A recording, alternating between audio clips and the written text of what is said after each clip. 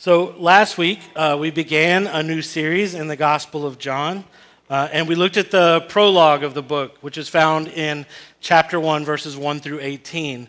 And we spent a lot of time just talking about the Jesus that John introduces us to. Like, though we often maybe think of the story of Jesus as beginning maybe at Christmas with his birth, John introduces Jesus as the creator of all things, who was and who is and who always will be, right? His story doesn't start in a manger. He's the eternal God who puts on flesh, and he steps into his own creation to make himself known to us. Jesus, then, is the image of the invisible God. As Scripture says, he's the exact imprint of his nature. He's the radiance of his glory. Jesus is God making himself known. Like, when we see Jesus, we see God. The prologue of John is amazing. It kind of, at least for me, it lifts us up into something cosmic. It feels like maybe having our head up amongst the stars so that we can really see their beauty. And that's amazing, and it's good. But I think it's hard to stay there too long, because though your head is amongst the stars, you can still feel the dirt under your feet. You know what I mean?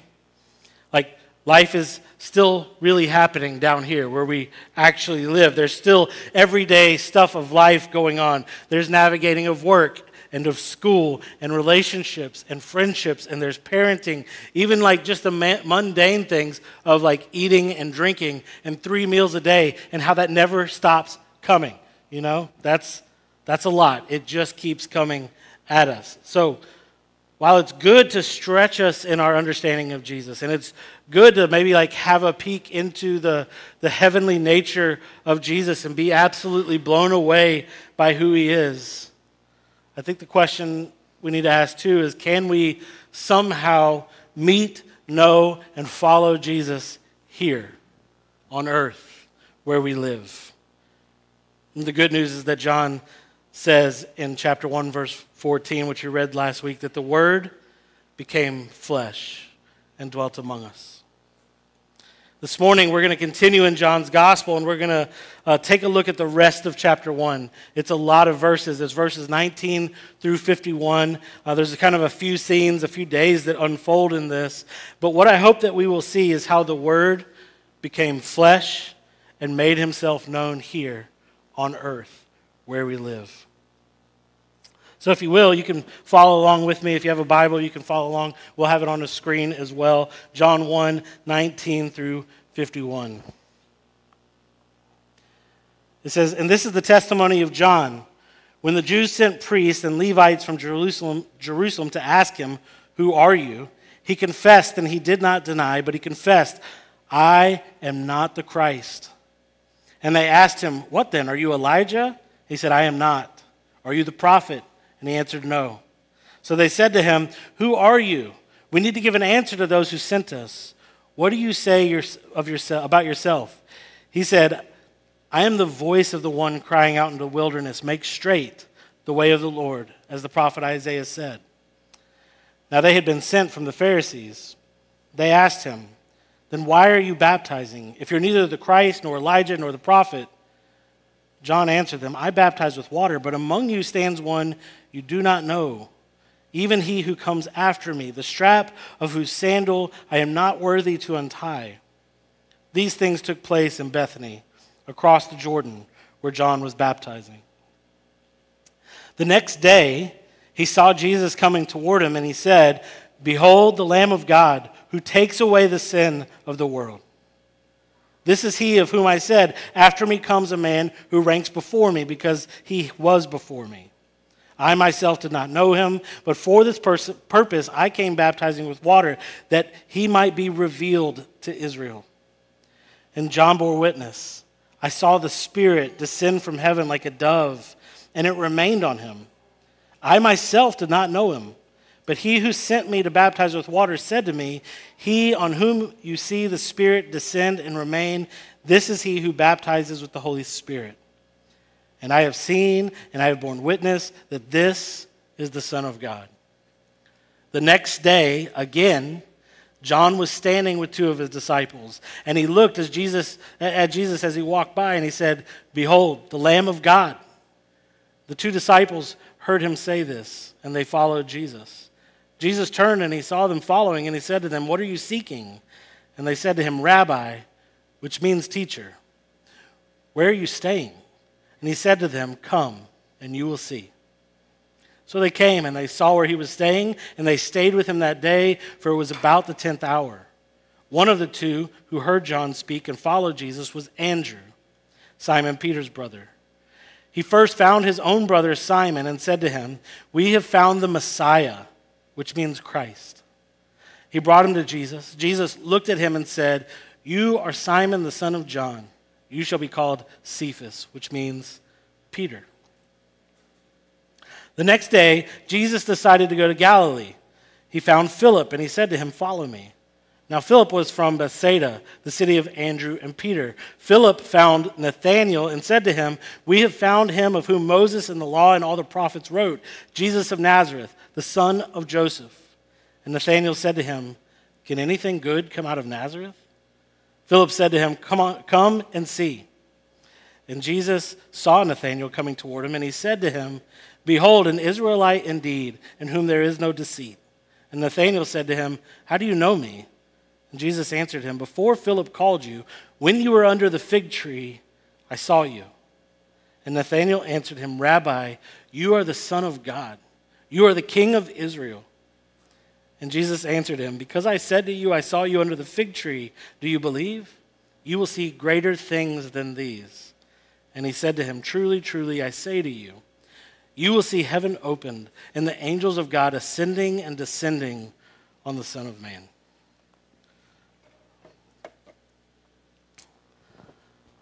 There's a lot going on there. John's narrative begins with these 3 to 4 scenes, depending on how you divide them up. We're going to spend most of our time this morning on this first scene, the testimony of John the Baptist. I'm going to kind of linger on verses 19 through 34 as one kind of whole, but it could be divided into 2 scenes. Obviously, he was questioned by those sent out by the Jews and the Levites from Jerusalem in the first part, and then the next day he sees Jesus and he announces him to his disciples as the Lamb of God who takes away the sins of the world, and he details the baptism of Jesus. And then we're also going to briefly look at the next 2 scenes after that. The second scene begins with John pointing Jesus out to 2 of his own disciples, who then go and follow him and get Peter, and he comes also. And then the third scene is Jesus calls Philip and Nathanael. So first, let's just take a look at the testimony of John the Baptist. A delegation from Jerusalem comes out to question John about what he is up to, because John the Baptist has been making some noise. People are going out to him to hear him speak and to be baptized, which was something, baptism was something maybe common for Gentiles to do who were being converted to Judaism, but it made very little sense for Jewish people to be baptized unless the person was claiming to be the long-expected God-sent prophet or Elijah or the Messiah coming to deliver God's people and establish a new kingdom. Then maybe it makes sense to be baptizing people into that new kingdom. But if that was the case, that also would be pretty complicated and would mean some further interrogation, right? But John is quick to the punch. He's quick to this confession. In 1:19 through 20, they say, "Who are you?" And he confessed. He did not deny, but confessed, "I am not the Christ. I'm not the Christ. I'm not the prophet. I'm not Elijah. I'm not your deliverer. I'm not the king." And everything he says is this confession that what he's doing has nothing to do with himself or pointing people to himself. He's only called to point to someone else. And then John the Baptist's confession, he says, "I am not the Christ," turns into a proclamation. He says, "But Christ has come, and he's with us." Look what he says when they question him a little bit further.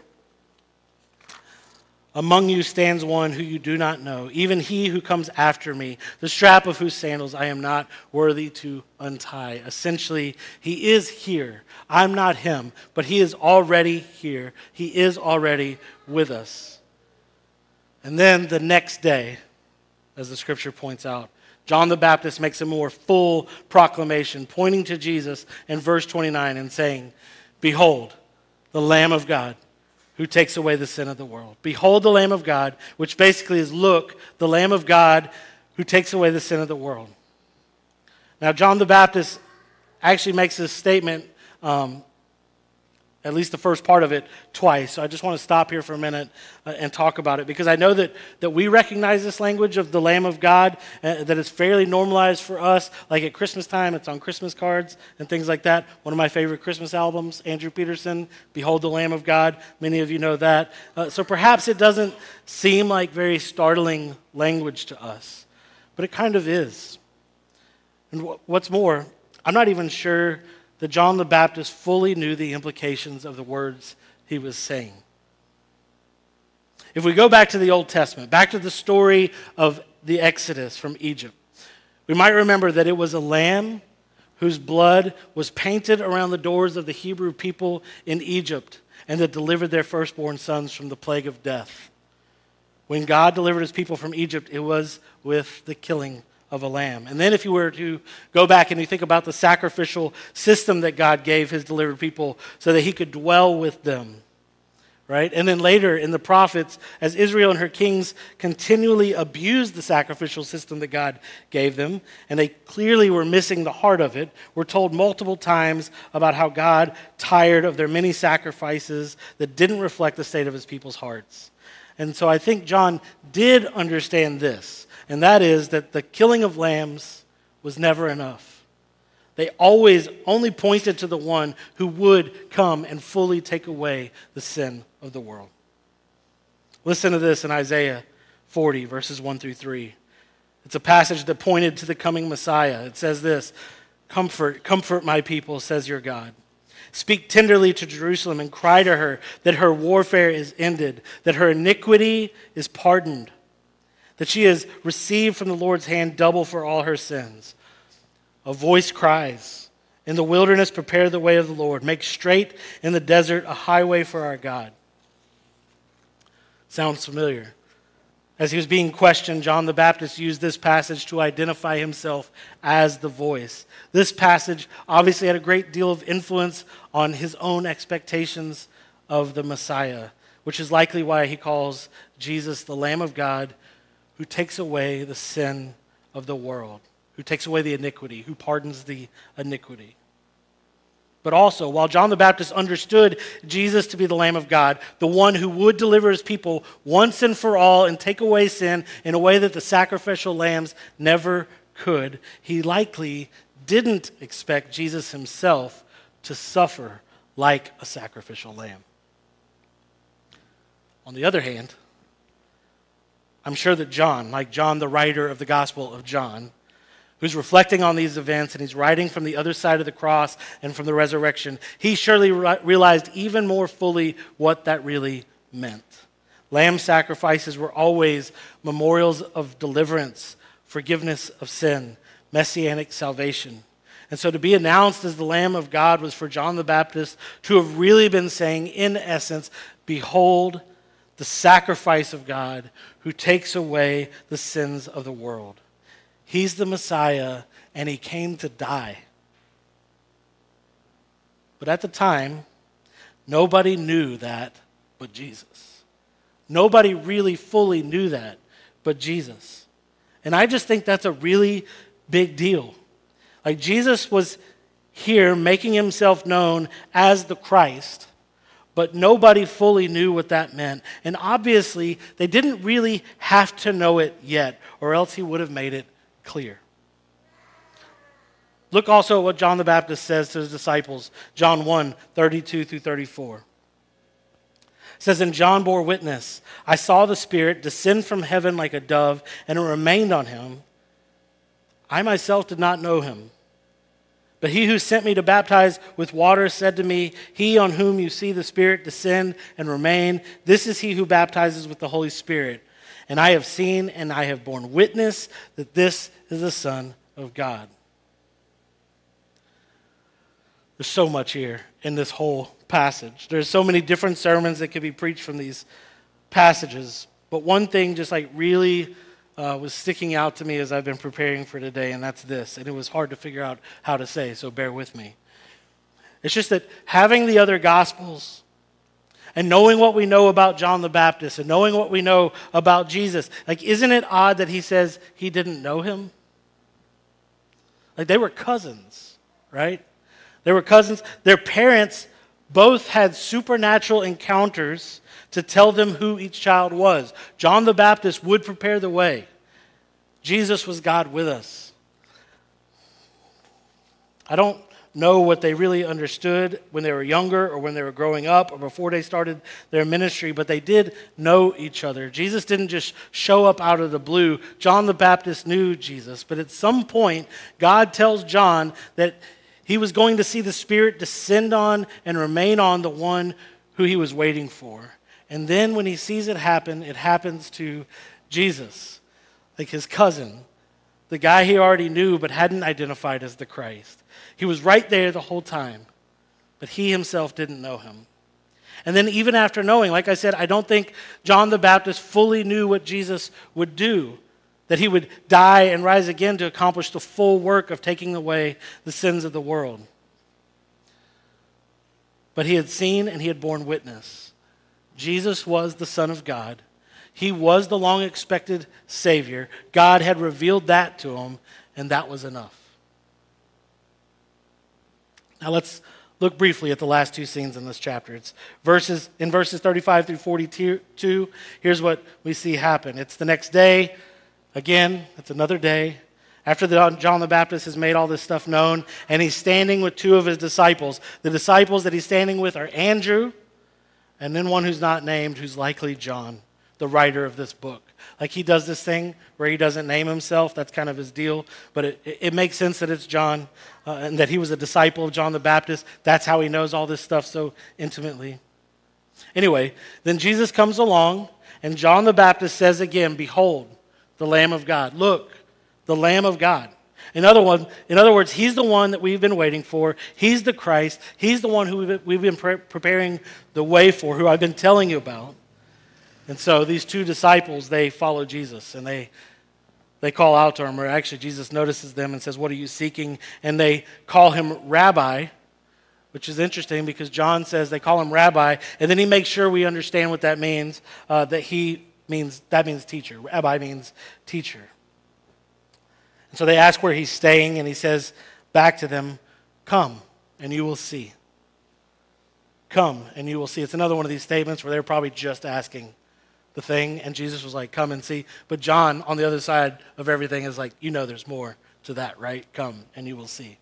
So they go, and they stay with him for the day, and they get to know him. We don't really know all that they learn or what happens there, but we know what happens next. What happens next is that Andrew then just goes and gets his brother Simon, and he tells him, "We have found the Messiah." And John does this thing again right here. It's in parentheses, Messiah. Oh, that means he's the Christ. Right? So in a day, Andrew went from calling Jesus teacher to calling him the Messiah, the God-sent Savior of the world. And we don't really know what happened. We just know that he was with Jesus all day. And then Simon comes to Jesus, and Jesus changes Simon's name to Peter. Now just hang on for a minute with me. We're going to fly over to this last scene. It's verse 43 through 51. It's the next day again. This is all going to culminate next week. This whole it was this day, then it's the next day, then the next day. This could be the third day this other thing happened. But it's the next day, and Jesus finds Philip, and he says, "Follow me." And then Philip goes and he finds Nathaniel, and he says, "We found him, of whom Moses in the law and all the prophets wrote, Jesus of Nazareth, the son of Joseph." And Nathaniel, I think he sort of thinks for himself. He's not going to get his hopes up. Some of us might identify with that. He famously says, "Can anything good come out of Nazareth?" And Philip says, "Come and see." Come and see, which echoes what Jesus said to John and to Andrew. And then Jesus tells Nathaniel that he saw him by the fig tree before Philip ever called him. And we don't know what was happening at the fig tree. I'm not going to make something up for you. I have no clue what was going on with the fig tree, but it was significant for Nathaniel. And so he responds, "Can anything good come out of Nazareth?" And then he responds, "Rabbi, you're the Son of God. You're the King of Israel." Like in a moment, he went from doubt to joyful proclamation of Jesus as the Christ very quickly. So something is happening over and over and over again in all of these opening scenes. We could certainly dig through it all for quite some time and find a lot of stuff. But look, John the Baptist, he didn't know that Jesus was the Son of God, but then God revealed it to him. God let him see what he needed to see.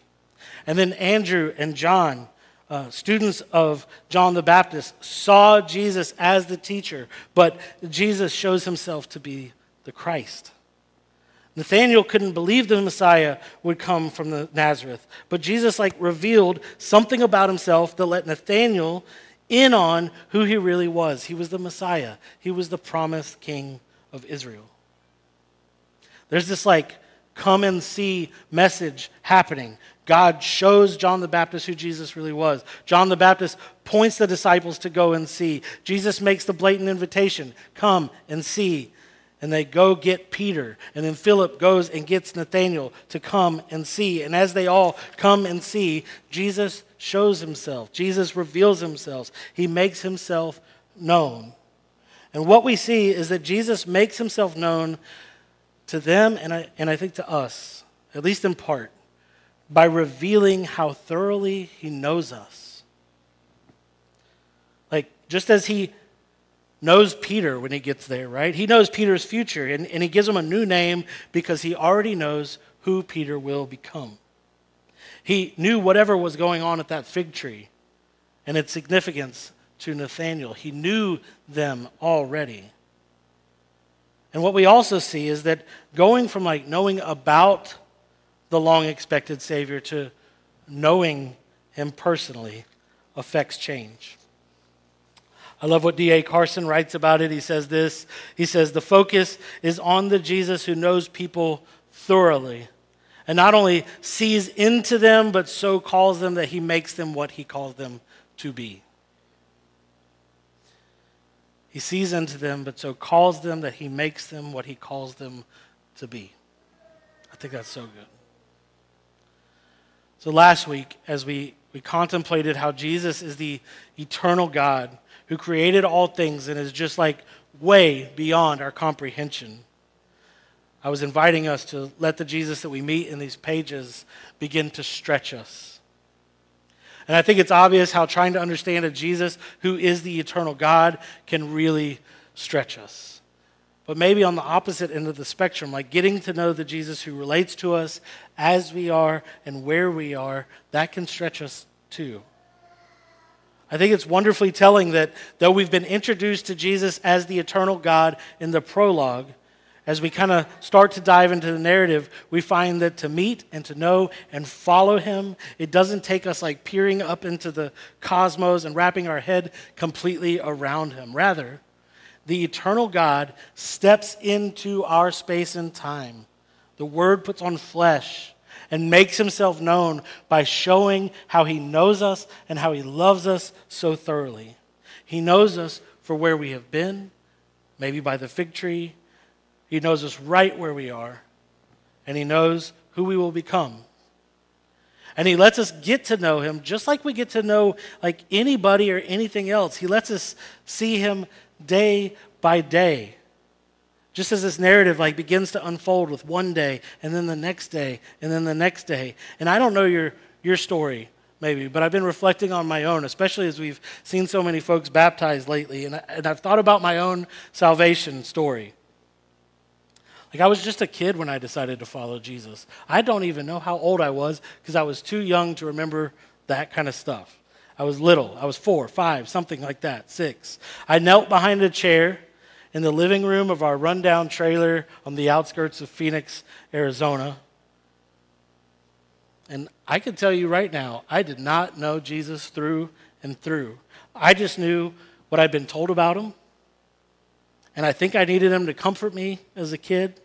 I needed to know that no matter what, he would be there. That's all I knew. It wasn't until much later, when I was a teenager, I found out that we were called into more of a relationship with him. And I don't know that I fully grasped what that meant, but I was willing to, yeah, that sounds good. That makes sense. So I came to see what that was about. And he just provided so much grace to me in my teenage years, and he continued to change me as I grew to know him more. And this is still my story. This is still how it goes. Every now and then, I look back and I realize how he has been with me and making himself known to me all along the way in new ways each day, day after day after day. He hasn't required me to get all of him all at once for me to say that I'm his. But he continues to reveal himself in new ways. And I keep finding that knowing him is changing me. I keep finding how he's taking away my sin, and how he's saving me, and how he's fathering me, and how he's my friend forever, and always has been, and always will be. And though in the cross and the resurrection, his work is completed, it is assured, the redemption and the restoration of all things is as good as done, that's written, that's over, we've not been called to live with our head in the clouds trying to find him. Rather, he's graciously walking it out with us here, where our feet touch the ground in the place and the time where we live. Maybe you're not okay with not being sure you have all of who he is figured out. Maybe it scares you to be a little bit unsure of whether you have all the answers to all the questions that may come your way, whether they come from you or from somebody else. Parents, maybe it scares you to think your child might get baptized and not fully understand the gospel. I've talked about that recently with a few of us here, and I totally get that. Those are valid concerns that we have to take seriously, but also John the Baptist, Andrew, Peter, John the writer of this book, Philip, Nathaniel, none of them knew it all. None of them knew Jesus thoroughly and knew him for all he was. But the Jesus who met them and invited them to know him was strong enough to hold them close and to lead them graciously to glorify God with all of their lives. Listen to how this passage ends. Nathaniel is all in, right? After Jesus says he saw him under the fig tree. But then Jesus says this in verses 50 and 51. He says, and Jesus answered him, because I said I saw you under the fig tree, do you believe? I'm sorry, I say that in a little bit of a sarcastic tone. That's how I imagine Jesus. He probably said it much more graciously. Because I said to you, I saw you under the fig tree, do you believe? You will see greater things than these. You will see greater things than these.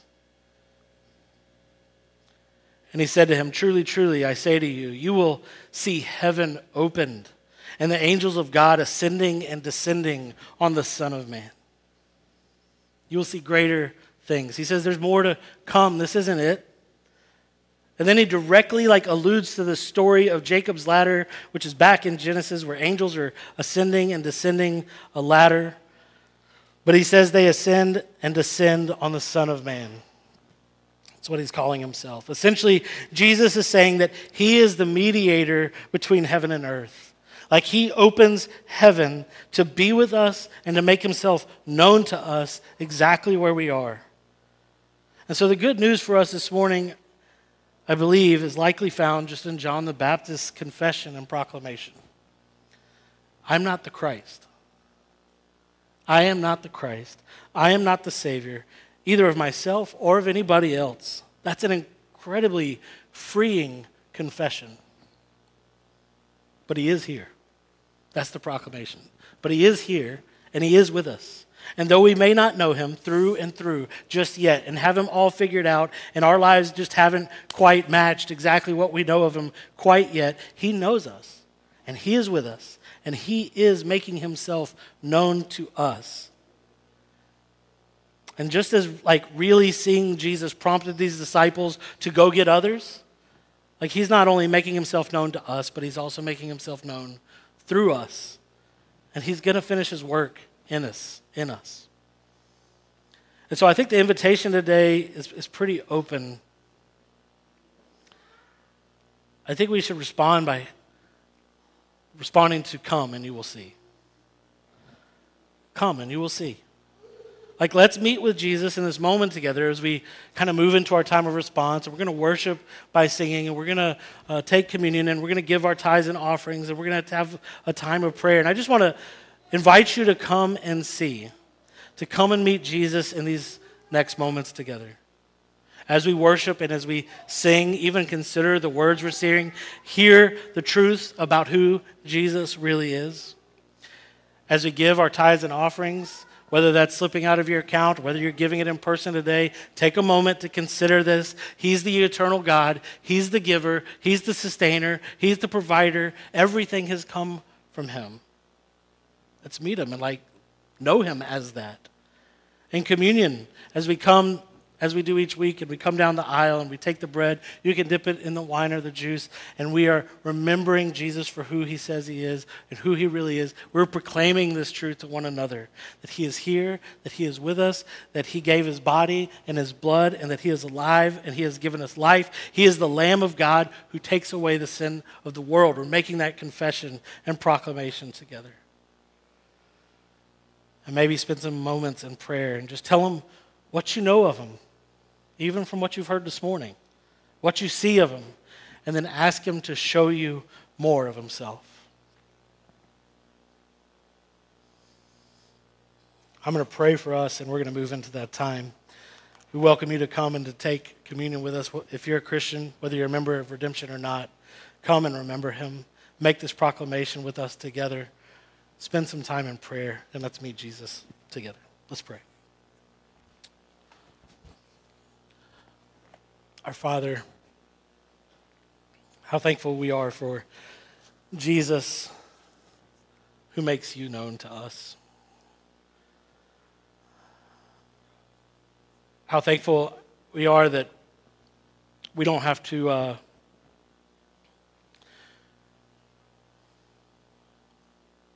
try to save ourselves. We can't do it.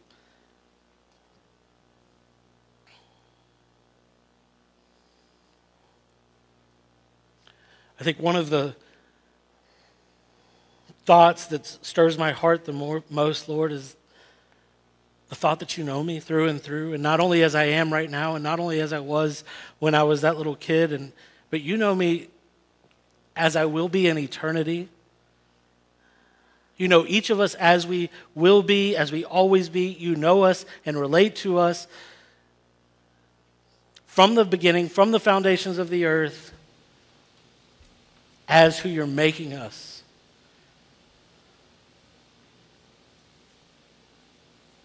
And that's incredible. We do not deserve that love. It speaks volumes of who you are. It tells us so much about how you know us and love us, which tells us so much more about you. God, I'm praying this morning that we would just be able to have a moment to respond by coming to see. That we turn our hearts towards you, and that God, Jesus would make himself known, that the Holy Spirit would move in our hearts so that we would have eyes to see Jesus. That you would make us more and more like him. That you would, by making us more and more like him, give us more and more of a taste of the life that you've given us. That through all of that, you would continue to transform us into this person that you already know we are becoming through and for eternity, God. And that through us, through this work you're doing in us, you'll make yourself known to others. God, as we come and see, just meet us. In Jesus' name.